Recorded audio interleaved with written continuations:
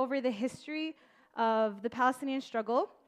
We're going to do it in a little bit of an interactive way. You guys all hear the echo, right? It's annoying. It's not only me. Okay, we need to get rid of the echo.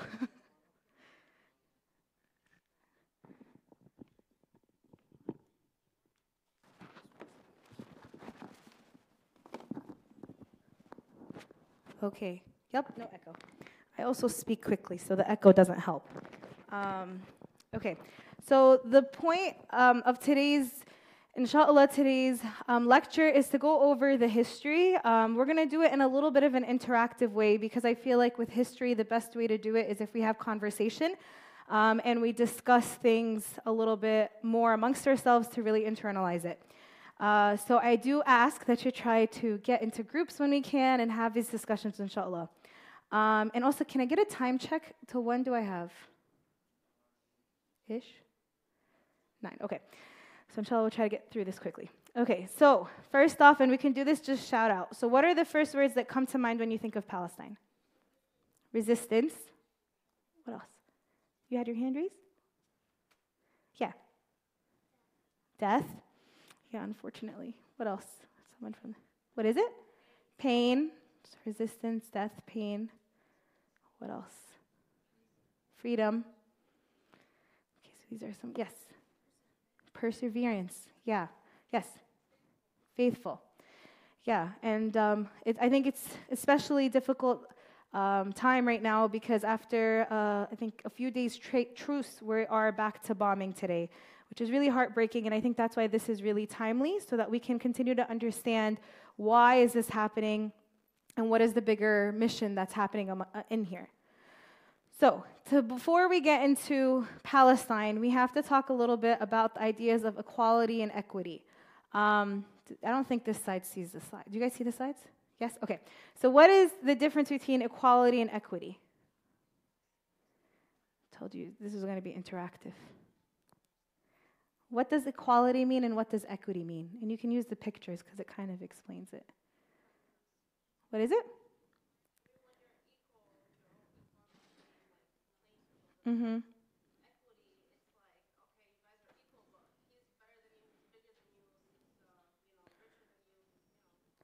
So what's the difference between the two pictures?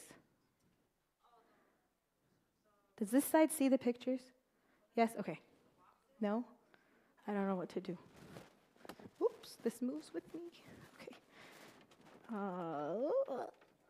This is big and heavy. Sorry. Thank you. Okay. So what is the difference between, what are the difference between the two boxes here and on the other side? I think it's on break. I'm going to say the brakes are on. No, okay.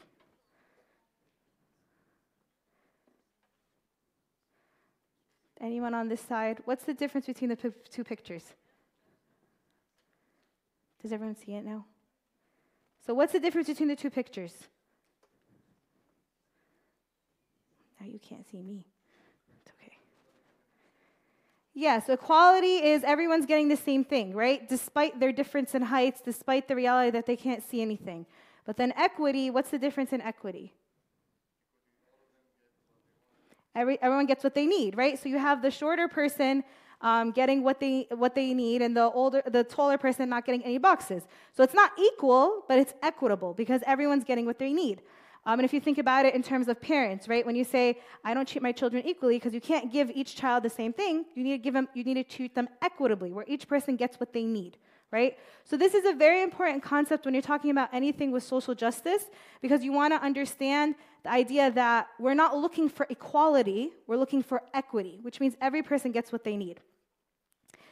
Now, what's happening in reality? What does this picture show? What's happening in reality?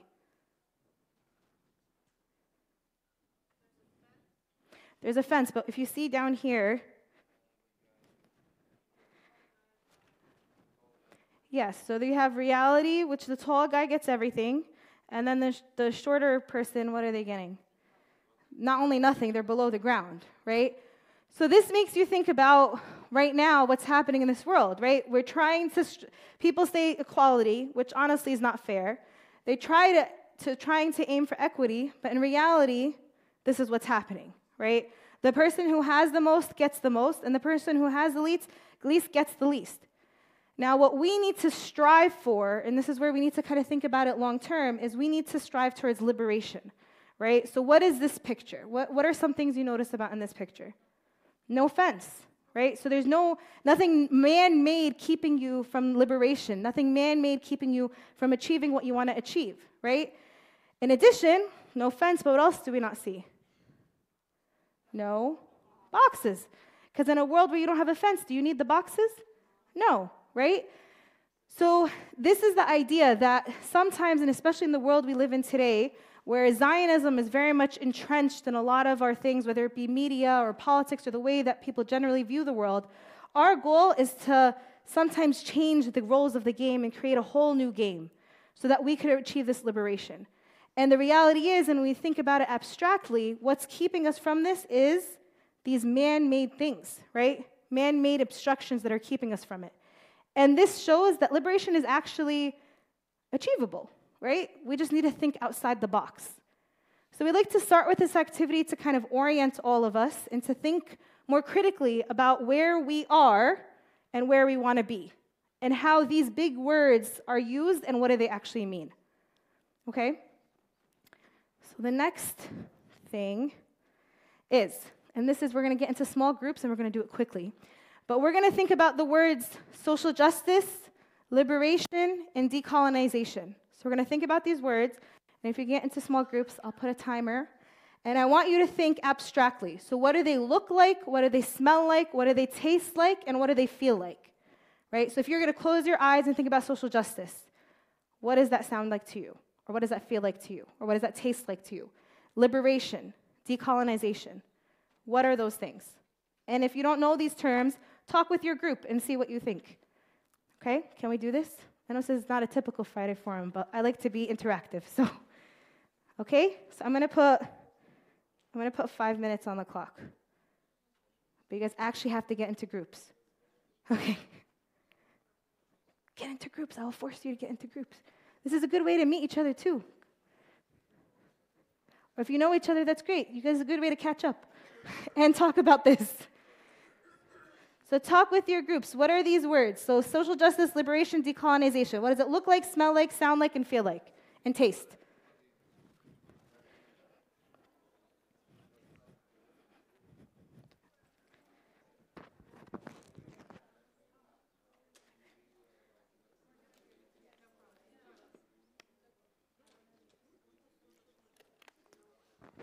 I see you in the corner. I hope you guys are talking about it.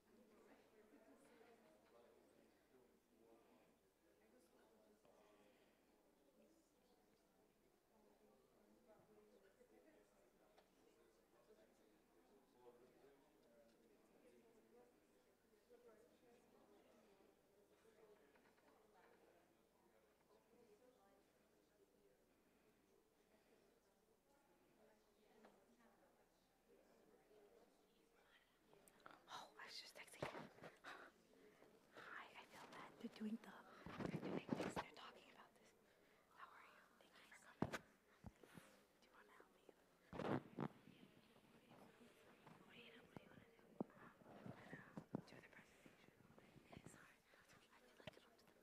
Sorry. I feel like I don't do the message anymore. I just put out this morning. From the back? Yeah, I'm so tired. Did she have you? It's Aisha. There's 2 minutes left. If you're fully done, you can give me a thumbs up. But I have a feeling you didn't really discuss it if you're fully done. No. Thank you.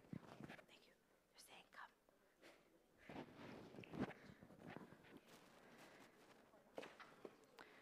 Okay, I feel like people are wrapping up, or I don't know. Okay. Let's get my in trouble.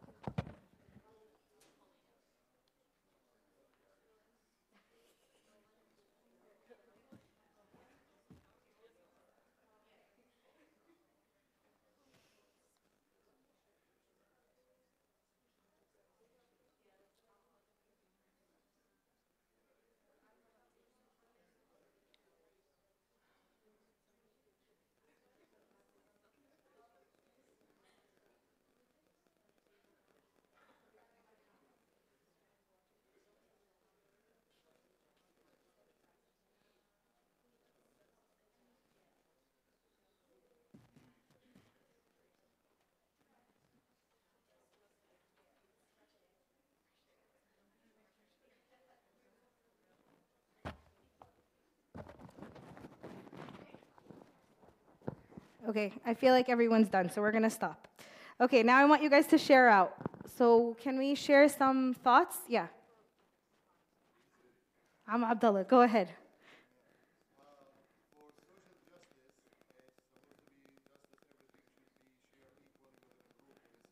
Yes.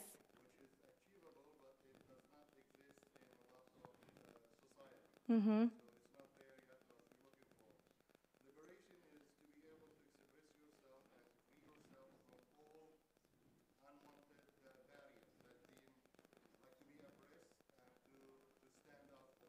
Yeah.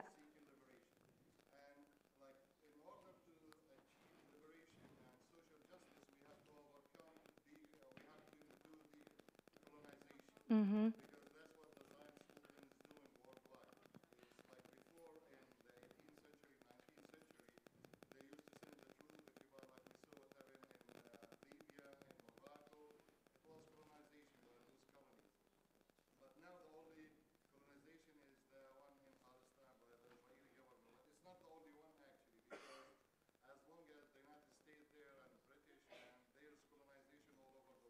Yep.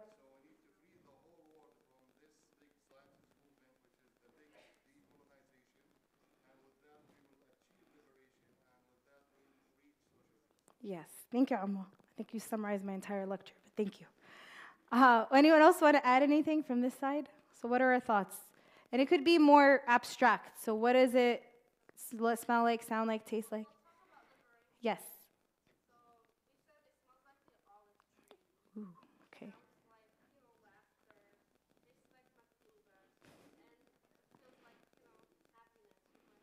Yes. That's really beautiful. Thank you. Does anyone else want to share any thoughts?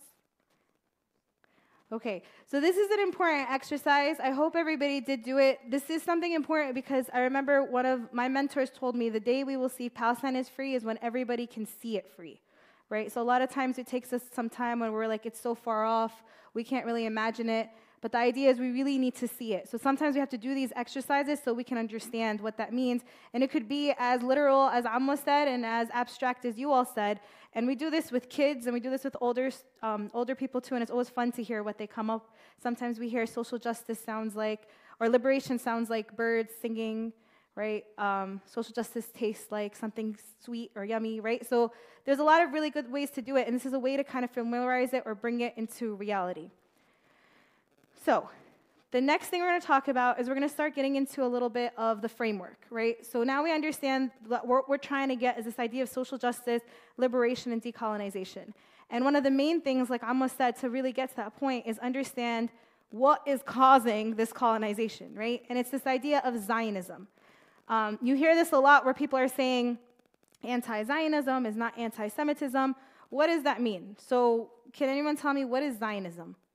And the answer's on the board, so you can cheat. So what's Zionism? Yes?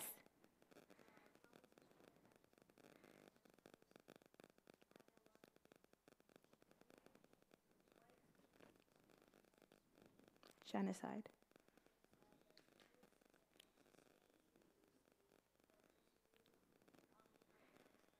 Territories. Great job. Perfect wording.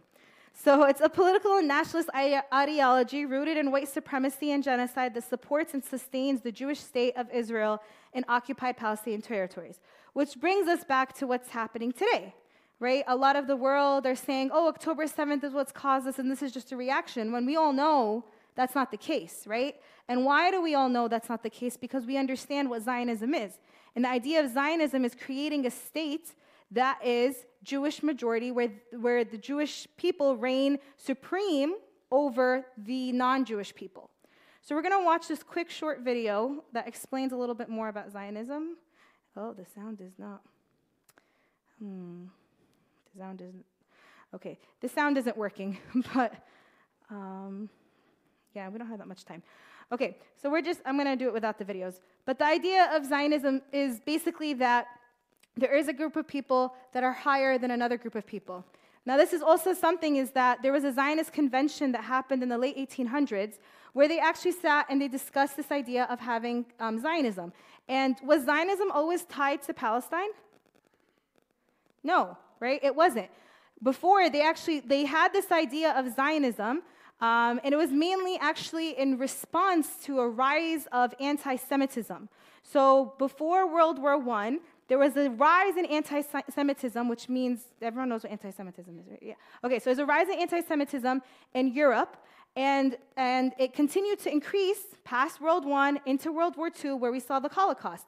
And as they saw the rise of anti-Semitism, Jewish leaders came together and they created this idea of Zionism, where it's like, let's create this state where we can all be safe together, and where it could be a Jewish majority state where we could protect this and combat anti-Zionism. Anti-Semitism. And what happened actually was, in the beginning, a lot of Jewish people were against this idea because religiously, right, they actually don't want to have, should not have a tie to the land. So there was a huge pushback from the Jewish community where they didn't want to have this. And they discussed early on, should we go into Africa? Should we go into South America? But then they decided the best place to do it was Palestine because there was this biblical tie. So they could bring the religious community and everyone else would follow. And what happened is they started in 1917. We had the Balfour Declaration, where the British mandate gave Palestine to this Jewish project while saying they wanted to protect the sanctity of the indigenous people on the land. And then it continued, and anti-Semitism continued to increase until it happened with the Holocaust. Now, after the Holocaust, there was a huge refugee problem, right? Because now Jews were kicked out of a lot of their homelands and were trying to find a safe place to go. And where did most of the West send them? To Israel. And that's how Israel became more legitimized, because in 1948, even under Harry S. Truman, the president at the time, they agreed to the UN partition plan, and they were able to recognize Israel. And so since then, like, the rest is history. But it's a very important concept to understand, this concept of Zionism. And you'll hear a lot of people that will say Zionism is Judaism, which is Israel. So if you contradict any of these, right, you're contradicting, you're being anti-Semitic, which is not true, right? A very simple explanation of Zionism versus Judaism can explain that. And one of the things that's very important to note is there's a lot of Jewish people who are against Zionism and that are against what Israel's doing, right? So it's something worth thinking about. Now, one of the main things that happens is the Nakba. So which is the main things that starts a lot of our modern day history of Palestine. What is the Nakba? It's a catastrophe. What does it symbolize for Palestinians?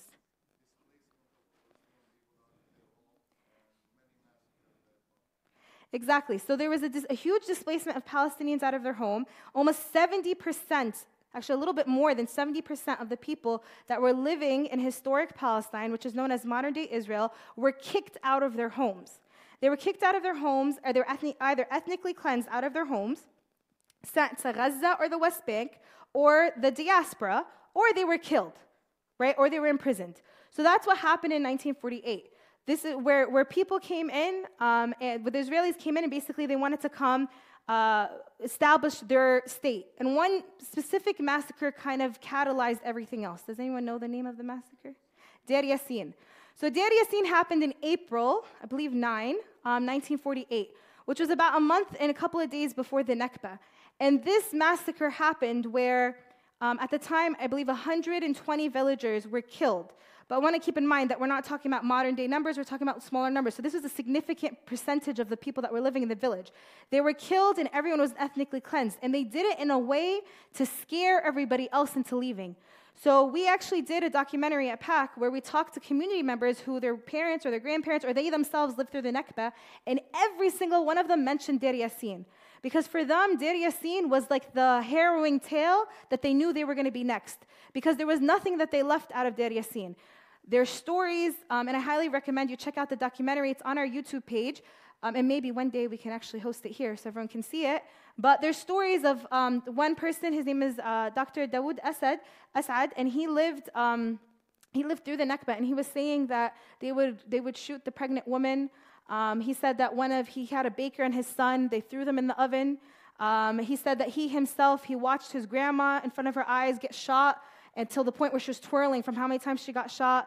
His little brother actually was killed. His mom had to leave him because the army said, if you go pick them up, we will shoot you too. And he said his mother never recovered. So I highly recommend you guys to check out our documentary and any resources on the Nakba to better understand the trauma that was put on the Palestinian people on this day. And that's why it's called the catastrophe, because it truly was catastrophic. The video's not working.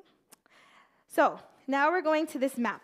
And this map, I want you to know, I did this presentation at Fairleigh Dickinson University, and someone from the president, the chaplain of the Hilal group, and a professor came, and the one thing he said was a lie was this map, which makes sense because this is basically shows, right, the reality of what's happening with Palestine. And so in 1917, like we talked about, there was the British Mandate. At this time, all of this was known as historic Palestine. Something important to mention too, because you'll hear this a lot, where people say, oh, but Palestine never even existed in the first place. It was all called Bilad al-Sham, and actually through the Sykes-Picot Agreement, they came and they literally drew random lines together and created these different spaces. But that didn't mean this was not Palestine. It just meant the general area was Palestine. The general area was Syria, Lebanon, Jordan, all these different areas. But they did exist. They just were not maybe these exact borders, because Sykes-Picot came and they drew these borders. So this is what's happening in 1917. Then in 1948, based on the UN Proclamation of Israel, the partition plan, this is what happened, where we had Gaza and then we had the West Bank. Gaza borders with Egypt, and the West Bank borders with Jordan. And one of the conditions, because sometimes people also say this, well, if Israel's so bad, they have Palestinians, or like what they call them, Arab Israelis. Why do they have Arab Israelis? Does anyone know? Why did that exist in the first place? Was it because Israel was so kind and generous and they made their citizens Israeli?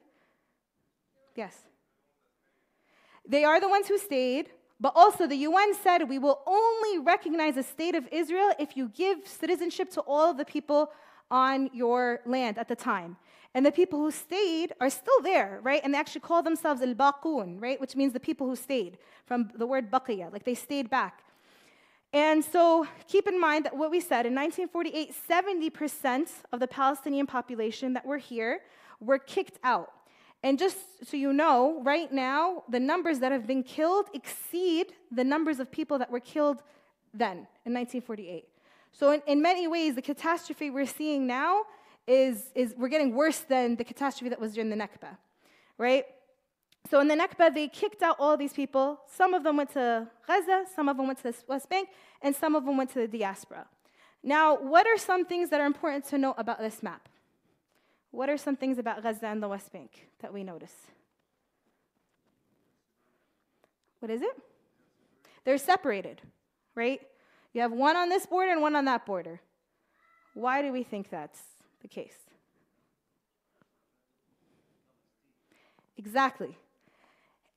The oldest tale at time is what? Divide and conquer, right? If you have everybody in one place, can you ever really divide them, right? You know the story of the cows, or that came together, and then when you're separated. This is a classic strategy, divide and conquer, right? Where they divided the Palestinians in Gaza and in West Bank. So now there's two different realities that are happening. And slowly, over time, the people in West Bank can't go to Gaza, and the people in Gaza can't go to the West Bank. And the only way that people can go in and out is if they go through the other countries, right? So there's no connection between the two currently. So all of this is important to keep in mind. Now, there are a lot of other historical events, but honestly, like, Palestinian history needs an entire course, so I'm going flash forward through a lot of it. After 1948, you'll hear this a lot in the media now. They say, oh, there was a war, and they lost it. So what happened after 1948 was the Arabs came together and they said, wait a minute, we're not okay with this. We're gonna try to take it back. And they lost, right? And it didn't work out. Then we continue on till the next big thing in 1967. What happened in 1967? The Naksa. What happened in Naksa? Because of what happened historically? The 6-Day War. There was a 6-Day War against Israel where they were like, again, we want to take back our land. Enough is enough. You guys took a lot of our land. We want to take it back. And in 6 days, Israel was able to take over. They all lost. And what happened now? What happened to the West Bank and Gaza? They were under occupation. So I always like to make 2 points out of this. Number one, They were able to defeat, I believe it was 6 countries in the Six-Day War in 6 days. We're on day what right now? 55, I think, or 56. Okay. This was in 1967, and they were able to beat 6 countries in 6 days. Why are we in 2023, and we're having difficulty 55 days of trying to take over or defeat the terrorism in Gaza, right? And this is where we have to think about again, is that really their goal? Or is their goal really to take over all of Palestine, right? And that's what we have to think about. And I always tell people, with the Palestinian struggle, if you acquire any critical thinking skills, you'll be able to solve and understand a lot of the Palestinian struggle. So in 1967, what happens is now both territories are not occupied. What does occupied mean?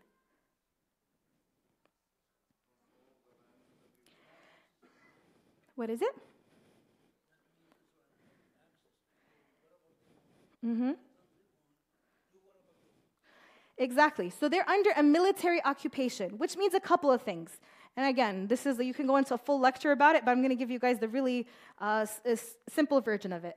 We have now settlements are starting, which are a huge thing in itself, which basically means now Israel, that was known in this area, is now entering these areas and creating little cities or towns that are now Israeli, basically only Israelis. Palestinians can no longer enter it. Also, what happens is the idea of military control. Now, if something happens in the West Bank or Gaza versus happening in Israel, let's say somebody does any small offense. Technically, they're tried under military courts, right? Military court. So any crimes that happen are not civilian crimes, they're military crimes. Because who are they facing? They're facing the Israeli occupation. So that's another thing that happens. The other thing is the limiting of movement. You have checkpoints.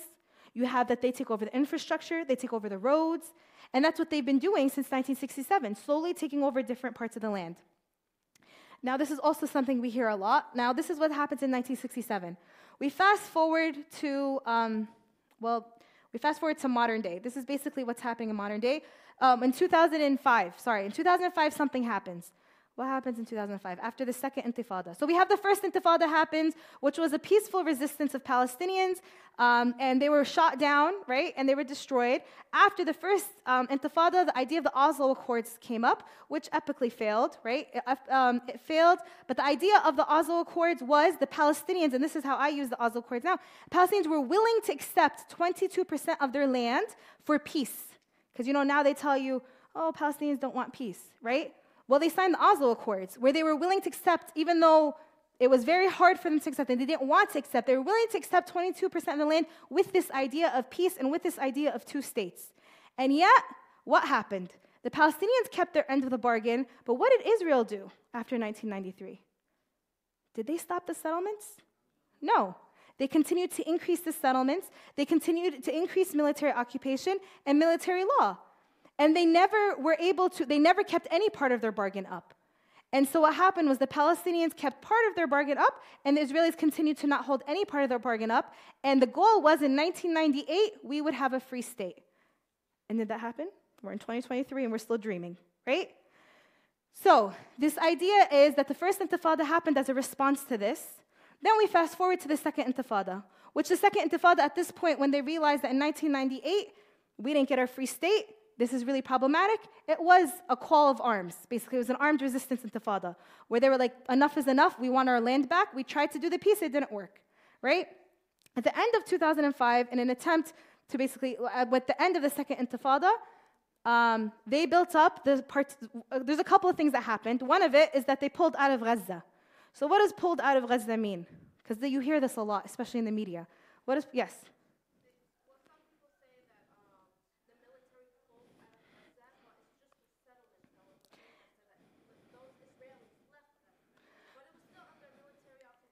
So it wasn't under military occupation. This is where, so they did pull out. So they pulled out, the settlements were pulled out, the checkpoints were pulled out, everything was pulled out. But what did they do instead? They surrounded it. They surrounded it. Nothing was allowed in or out of Gaza on any front without the permission of Israel, whether it be through the water, whether it be through the land, whether it be through this entry. So now suddenly they were living a new occupation, which is a blockade and siege. And to the point where the UN said that by 2020, Gaza would be unlivable, right? So Gaza would be unlivable and under the conditions that they were living in. And not only that, they also had 2.2 million people living at a 25 by about like 4.5 mile wide radius. Okay, this is the length of it, because sometimes I'm like trying to understand. The length of it is Newark.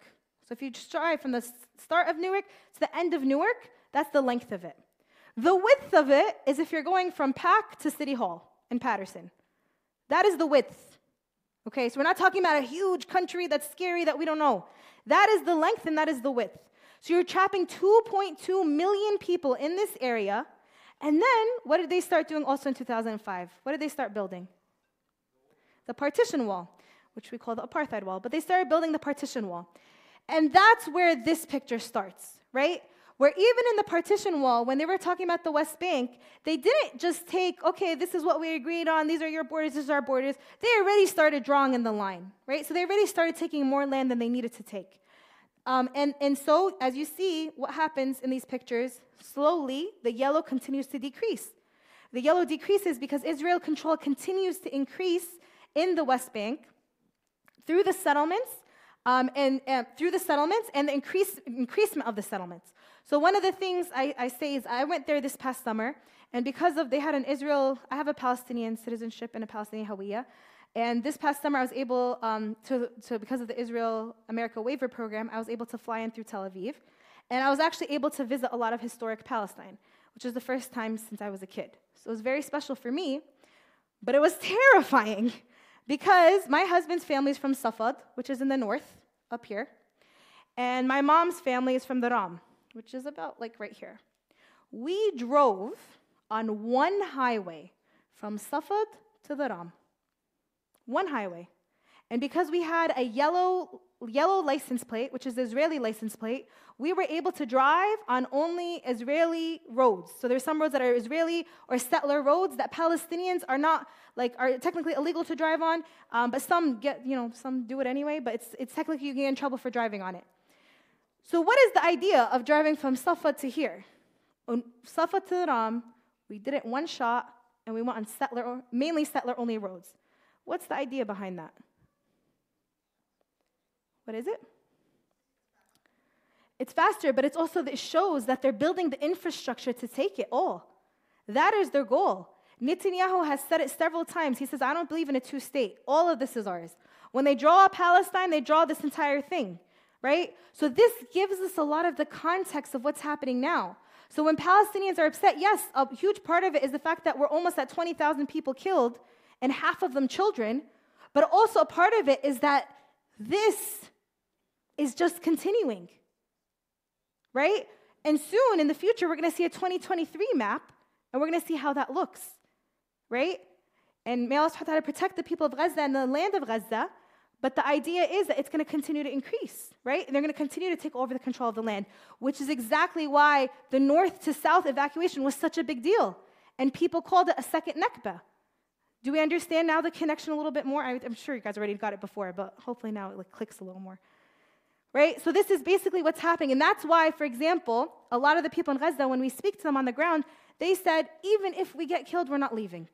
Because what happened when they left in 1948? Were they able to go back? No. And so when they're telling them to go to the north and south, right now, even in the I think it was 6-day truce, no one from the south was allowed to go back to the north. No one. And if they did, they got shot. So why is that happening, right? If they're only trying to catch Hamas. And that's really the issue. So like I said, Palestinian history just needs some critical thinking skills. Now, it's back to this idea that Palestine is an indigenous justice issue. It's about displacement and erasure, right? It's about this idea that the goal of the Zionist project is to make the yellow as small as possible. Which, by the way, if you're wondering why this yellow is a little bit bigger, it's not actually bigger. It's just this was Trump's plan of trying to make peace. The reality is that it's still the same. It's just a little smaller here. But the goal, like the proposition of his plan, for example, was to separate all the different areas. So that way, if you're traveling from one place to the other, it feels like you're going to a different state. So it's, again, what is it? We're going back to here. Let's separate, divide, and conquer, right? Okay. So another video. Okay. I think we can see this video without. Okay. Now, apartheid. Now, this is really important. So a lot of you hear the word apartheid. Where does the word apartheid come from? South Africa. What does the apartheid mean? Where you have two groups of people that are governed under two different laws and two different realities, right? So now this doesn't need sound.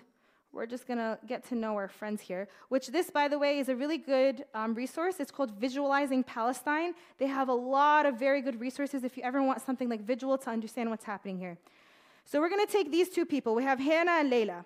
Now, we have Jewish American born in the U.S. Can I visit Israel and the occupied Palestinian territories? Hannah, yes. You can visit Israel and most of the West Bank, and you'll find programs that may help fund your trip, like the birth rate trip. While Layla, no. You are barred from entry to Israel, the West Bank, and Gaza. Like myself, I was born and raised in America, but because I have a Hawiyya, up until this last summer, and I'm sure the rule is back in place now, I wasn't allowed to go to visit Jerusalem. I wasn't allowed to go to the Quds. I wasn't allowed to go to anywhere in modern-day Israel. Now, the other example is, I should have let it keep playing. So, can I move there? Now, that's something that's really important. So for Israel, as long as your great-grandmother is Jewish and you can prove it, you get Israeli citizenship. You get Israeli citizenship, your kids get Israeli citizenship. It's like giving out Israeli citizenship for everybody. Now, the flip side. Now, if you're Palestinian, right, there's so many different restrictions to be able to pass on even the Palestinian citizenship, right? So as a Palestinian refugee, you're barred from returning and denied residency rights in your land, even if you have family there. So for example, like my husband, his family's kicked out of Safad. He can't get Palestinian citizenship.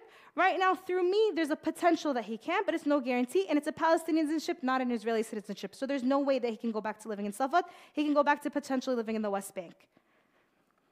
So, and I was talking to some people, for example, that even the Palestinians, al-Baqoon, that stayed in Israel, what are some of the realities is that, for example, she told me if she gives birth in Israel, she can pass on the passport to her child. But if she decides to give birth anywhere else, the passport doesn't get passed on to her child. And this only applies for Palestinians. So it's a lot of different ways of limiting people's access to the land. So can I become an Israeli citizen? Like we said, Hannah, yes. And the 1952 citizenship law entitles you to automatic citizenship even if you've never set foot in Israel before.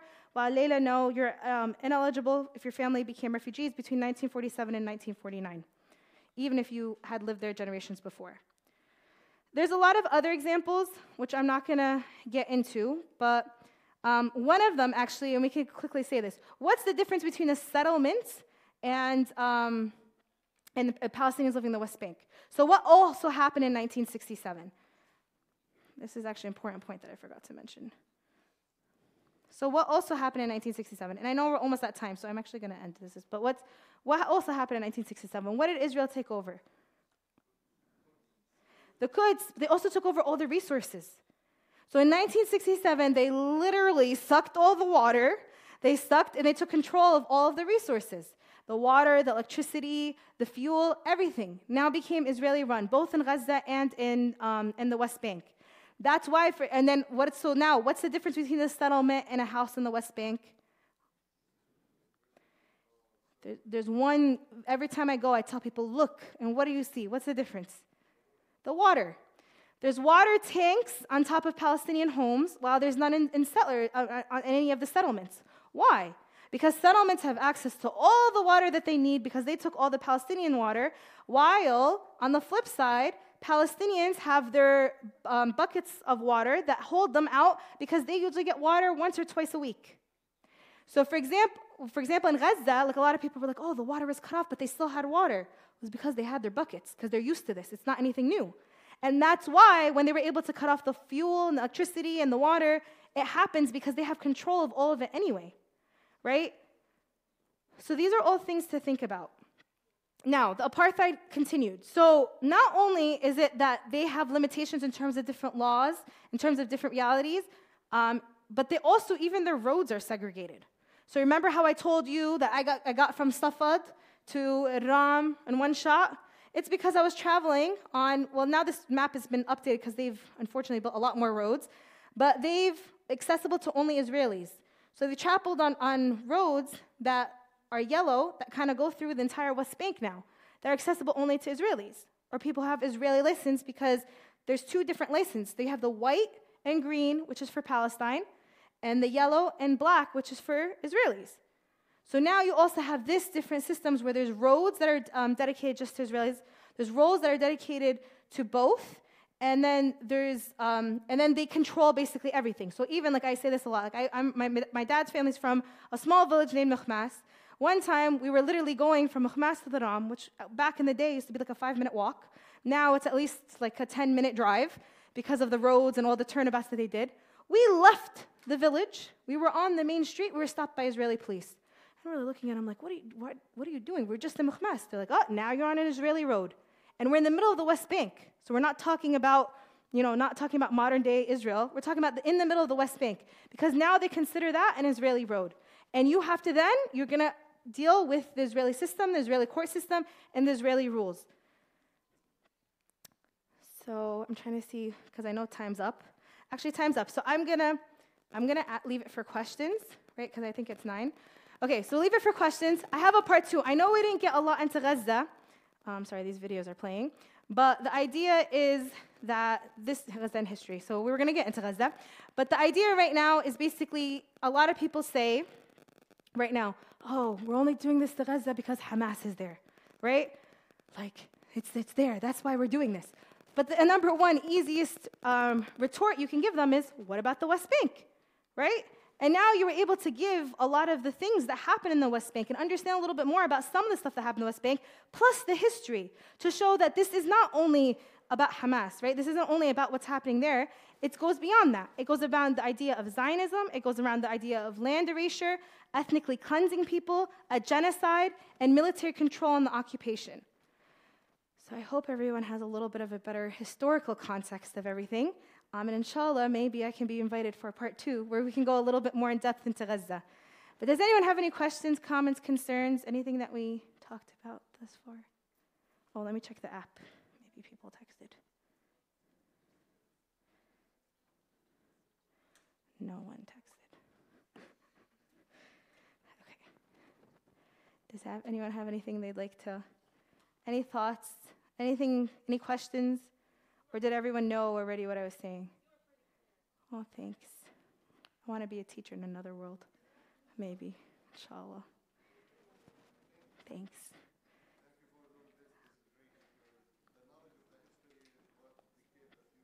Mm-hmm.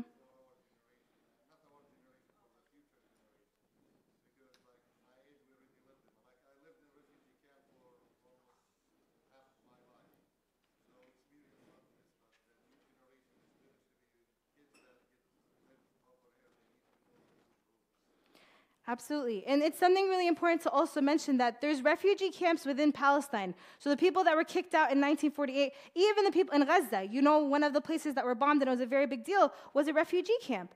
And what is it? Exactly. 70% of the people of Gaza were refugees that were kicked out internally from what is modern-day Israel. 70% of them were kicked out and were put into Gaza, were either in refugee camps or made their life there. And now they've been internally displaced 2, 3, 4 times. And already we're at the point, I think 1.5 million people no longer have a home. And I think that's something very important to watch. I don't know if everyone follows Bisan on Instagram, but she said something that honestly I watched the video a couple days ago and I haven't been able to get it out of my mind, that she said, even if we get to a point of a permanent ceasefire, we're not talking about rebuilding. She's like, we're talking about everything was destroyed. She's like, everything was destroyed. She's like, where things were, where my store was, everything was destroyed. So if we get to the point of rebuilding, it's not rebuilding, it's recreating. Recreating an entire reality, right? So let's put ourselves into that shoes and understand again, what is happening, right?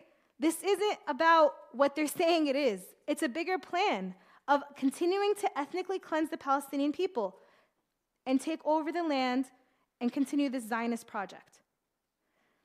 Any other questions? Yes. Sorry, I saw half a hand up and I went for it.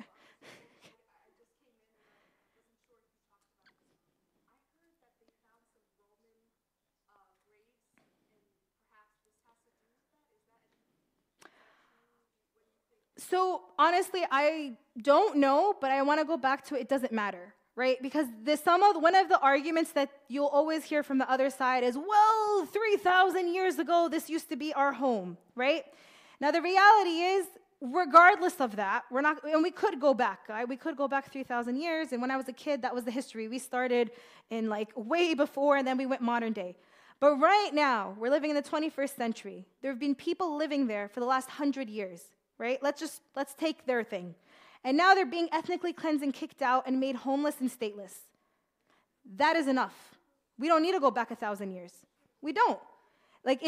We could, and we can definitely do that, and we can sit down and argue on it, but we don't. And that's, I think, a huge part of it is that a lot of the people who are living in Israel or that have the Zionist agenda will come tell you, well, this is our historic homeland. But who has the historic entitlement to something? Yeah. Yeah.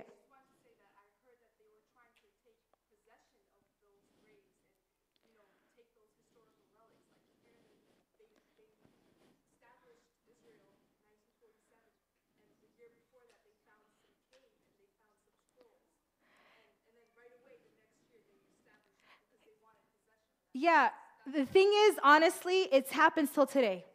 You'll go anywhere, they say, oh man, the reason why we did that is because if you look underneath, our history was there. And it continues the same way. Why are they bombing the hospitals? You don't understand. There's control centers underneath. There's there's always an excuse, there's always a reason, right? But the reality is the reasoning can't take away what's happening from the ground. Because they do. That's one of the reasons why, for example, they say Al-Quds. Why do they want to take the Quds? Because they say under Al-Aqsa, there's a whole, the Haykal for Sulaiman.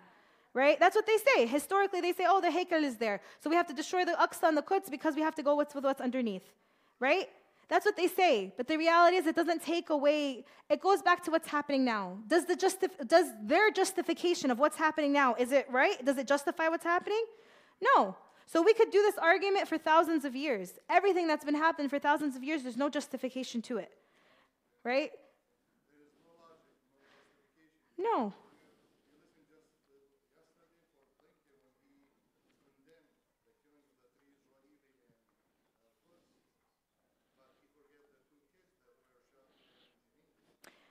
Yeah, and this is, if you, like, for example, the kids that were shot in Jenin. Did they say we killed the kids that were shot in Jenin? No, they came up with an excuse. Oh, they did something, and that's why we shot them. Half of the prisoners that are out, because this is actually something important to talk about. Does anyone know what administrative detention is?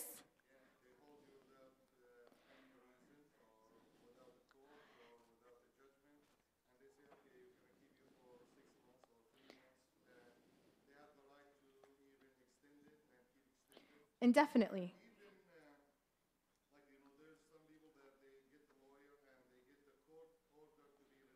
Mm-hmm.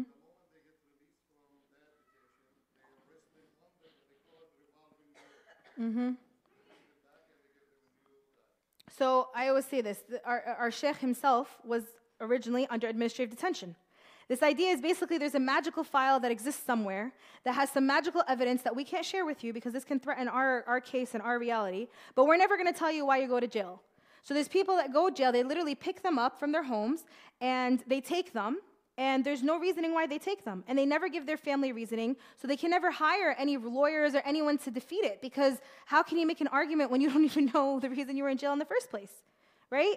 So 150 people were released, 89 of those were under administrative detention, which means basically, like Amos said, every 6 months they can renew your administrative detention, every 6 months. And they can do this indefinitely. So you can end up in jail for years under administrative detention. And when you ask, why was I in jail? Sorry, it's administrative detention, so we can't disclose this to you. And this is actually illegal under international law. You're not allowed to do this. Anytime you imprison anyone under occupation, there needs to be a cause, like an evidence, a jury, and put in front of a judge, an explanation. You have a right to defend it. None of that exists when you're jailed under administrative detention. Yeah.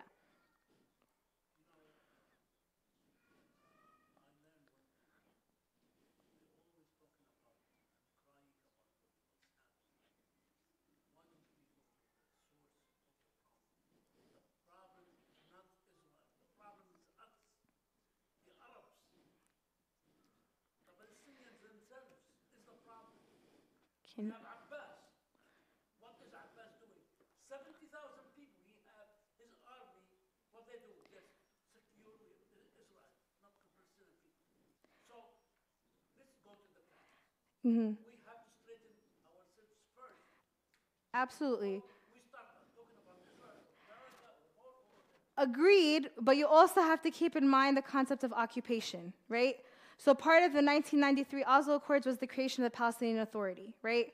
And then slowly it became where Abbas took over the Palestinian Authority, right? Regardless of that, I completely disagree and don't like anything about how things are being handled now. But this was a product of the occupation. So if you really want to get to the root cause is the occupation. And who's the one who's causing the occupation? Israel. So I agree with you that this is something that needs to be dealt with and definitely needs to be completely transformed and changed, right? But in order to do that, we need to first handle right now as a united front, at least right now when we're in this place of crisis, handle the root cause, which is Israel. Israel is the root cause. All of this that's existing doesn't existing on its own. It's not existing in a vacuum, right? Palestinians, and this is actually a fun fact that I learn all the time. Palestinians before 1948, I actually heard this. Has anyone watched Taghrib al-Falastiniya? Okay, I highly recommend you all to watch it. It's a very good historical show. But I was talking to somebody once when I was in Al-Quds, and I told him, I love Taghrib al-Falastiniya. And he said, you know, Taghrib al-Falastiniya did a huge disservice to the Palestinian people. And I looked at him shocked. I'm like, what are you talking about? That's how I learned my history of the Palestinian people. I love Taghrib al-Falastiniya. And he said the biggest disservice is because the Taghrib al-Falastiniya showed that Palestinians were basically living in tents and helpless before Israel came and modernized everything. And he said that's not true. Right? Palestinians had, right now Israel took over the railroad system. That system didn't start in 1948. That predated 1948. That existed before 1948. They had bus systems, women were in power, they had a very successful orange trade company. Jaffa was one of the main ports in Palestine, right? So this is the reality that we had. Palestinians were flourishing. Palestine was an amazing place, and what changed was the occupation. And everything else came afterwards, which I agree with you, needs to be dealt with, and its horrible effects of the occupation and things that definitely are not going to get us closer to freedom. But I think right now, in the time that we're at, we need to focus on the occupation, because the occupation is the source of everything. If the occupation goes away, then the Palestinians can act freely and set up their government and freely elect who they want. Which again, this doesn't take away from the current criticisms we have of what's happening right now. I agree with you 100%. Everything needs to be transformed. The way we are not getting us closer to liberation. But I think what's dangerous that happens in our communities is that we don't really talk about the root cause. The same way we're challenging the world to talk about the root cause, we need to also challenge ourselves to talk about the root cause. And the root cause to everything that's happening in Palestine is the occupation. And then even when you look at it, right, and this is also something I talked about, like I was reflecting on this the other day, and I was like, Ya Allah, why aren't the Arab countries doing anything? Why are we on our own? Unfortunately, due to the modern day history, each of the Arab countries have basically fallen. Each of them. Go to anyone. Call me any country and we can go through it. And this is because, again, and I think this is where we have to work on ourselves, is that there has been a long-term plan that's been happening, and we have been the pawns in other people's hands. Because we think short-term. Okay, this is what we have to do. This is our struggle. This is our struggle. Well, there's been a long-term plan. It's no coincidence that now we're in 2023 and every single one of the Arab countries are either in turmoil or don't have control. It's because we need to change our way we focus. Instead of focusing on the short-term goal, focus on the long-term goal. And instead of being pawns, be the people who are playing the pawns. And be the people who are creating the change and being the bigger players. And back to the first slide. So we're going to go back to the first slide, because I know it's hard to imagine that world, but we can get to that world. Because if we take out that fence and we take out those boxes and we imagine a world of liberation, we can get there. And I think we definitely, inshallah, can. Does that make sense? I do. I believe it. I believe it in my heart, because I'll tell you why. Sometimes I lose hope, but I go to Palestine and I ask them, do you think Pope? And they look at me like, why are you even talking? There's not going to be freedom. And they live through this every day. They look at me like, of course there's going to be freedom. God promised it. And so their strength brings me strength. And also, just to end with a positive note, someone once told me, they said, believing that Palestine is not going to, no, not believing that Palestine will be free is actually su'dhan billah, right? So you're not believing that God can do it. And we have to believe that God can do it because God promised it. So right now it may seem impossible, but every struggle in the world seemed impossible at one point. But we're going to get to that point. And our goal is what Amma said, is it actually is to start with ourselves. So another mentor of me told me, the day Palestine will be free is when every single Palestinian, every single Arab, every single Muslim wakes up and thinks, how can I make sure that there's going to be freedom in our future? When every one of us starts to internalize that, that's when we'll see a free Palestine, including the leadership, from up to down, inshallah.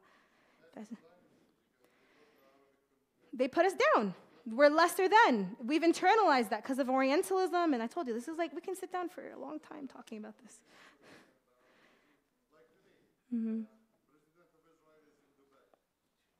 Normalization deals.